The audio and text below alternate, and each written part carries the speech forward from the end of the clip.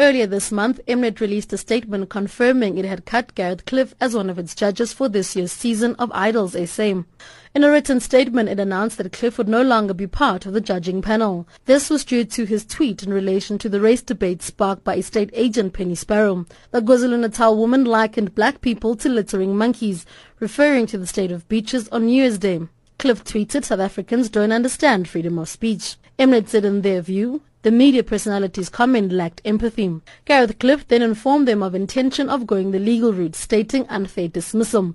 Mnet then released another statement saying that Cliff had not yet signed a contract for the upcoming season and therefore could not argue unfair dismissal. However, the controversial radio DJ and TV presenter filed an urgent application at the High Court seeking to be reinstated as an Idols SA judge and/or push back the auditions which are due to start this weekend until the matter is resolved legally.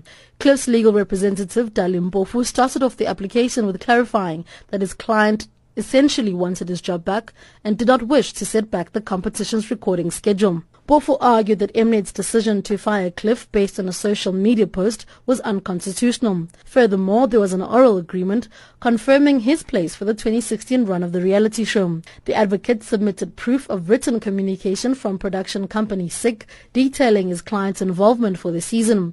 Mpofu also argued that from the terms and conditions of the contract, Mnet should have given Cliff notice before terminating his contract. The broadcaster hit back, submitting that Cliff was yet to sign a formal contract for 2016 and there was no obligation to retain Cliff's services. Advocate Vim Trengove argued that based on public reaction, his clients decided not to renew Cliff's contract. He submitted that Mnet has the absolute right to disassociate themselves with someone whose reputation tarnishes their brand.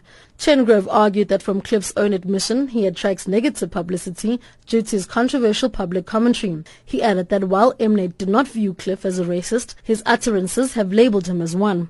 Trengove argued that even if Cliff was awarded the right to be reinstated, Mnet would give him a week's notice before letting him go. The lawyer wrapped up his arguments by submitting that it would be unfair for Mnet to be forced to employ a man widely perceived as a racist. The last submission had Dali Mpofu worked up. He argued that there was no basis to state that Cliff is widely perceived as a racist. He argued that there was no market or audience research to determine if a large proportion of viewers thought of him as a racist. Mnet had only attached several tweets from influential individuals, including Sports Minister Fikile Mbalula, which denounced Cliff. The channel also raised the fact that EFF, a party in which Mpofu leads, had also called Cliff a racist. That point provided some much-needed comedic relief, with Mpofu even chuckling along with the gallery.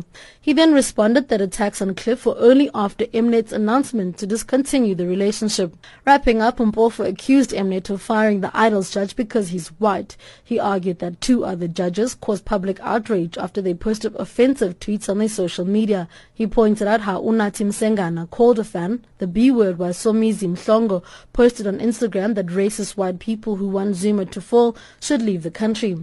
But they were never suspended or fired from the singing competition. Mpofu described Mnet's actions as the worst form of discrimination, as Cliff's tweets was not offensive on race or gender. The senior counsel maintains the controversial media personality was exercising his right to freedom of expression. Cliff's lawyer Eric Mabuza says they're happy with how proceedings unfolded. We are very confident about the case. We are as confident as when we launched the proceedings sometime last week. Now it's in the hands of the court. We are waiting for the outcome. We expect judgment sometime on Thursday or Friday. The judge will let us know about that. One of the common things that was clarified is that Mnet accepts that Gareth Cliff is not a racist. Cliff wants to be reinstated. If not, he will continue with the 25 million rand lawsuit for defamation and unlawful dismissal. Judgment is expected by Friday morning. I'm Noma Bolani in Johannesburg.